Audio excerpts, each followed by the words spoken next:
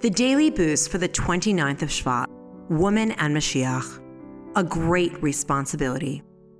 The Arizal writes, most of the men in our generation are ruled by their wives, especially Torah scholars.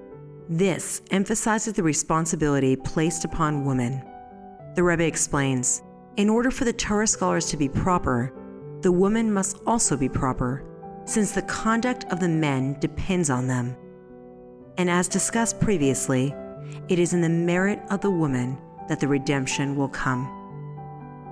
The Arizal says that in the time leading up to Moshiach, the world will be tempered by the feminine traits of dedication, love, beauty, and peace.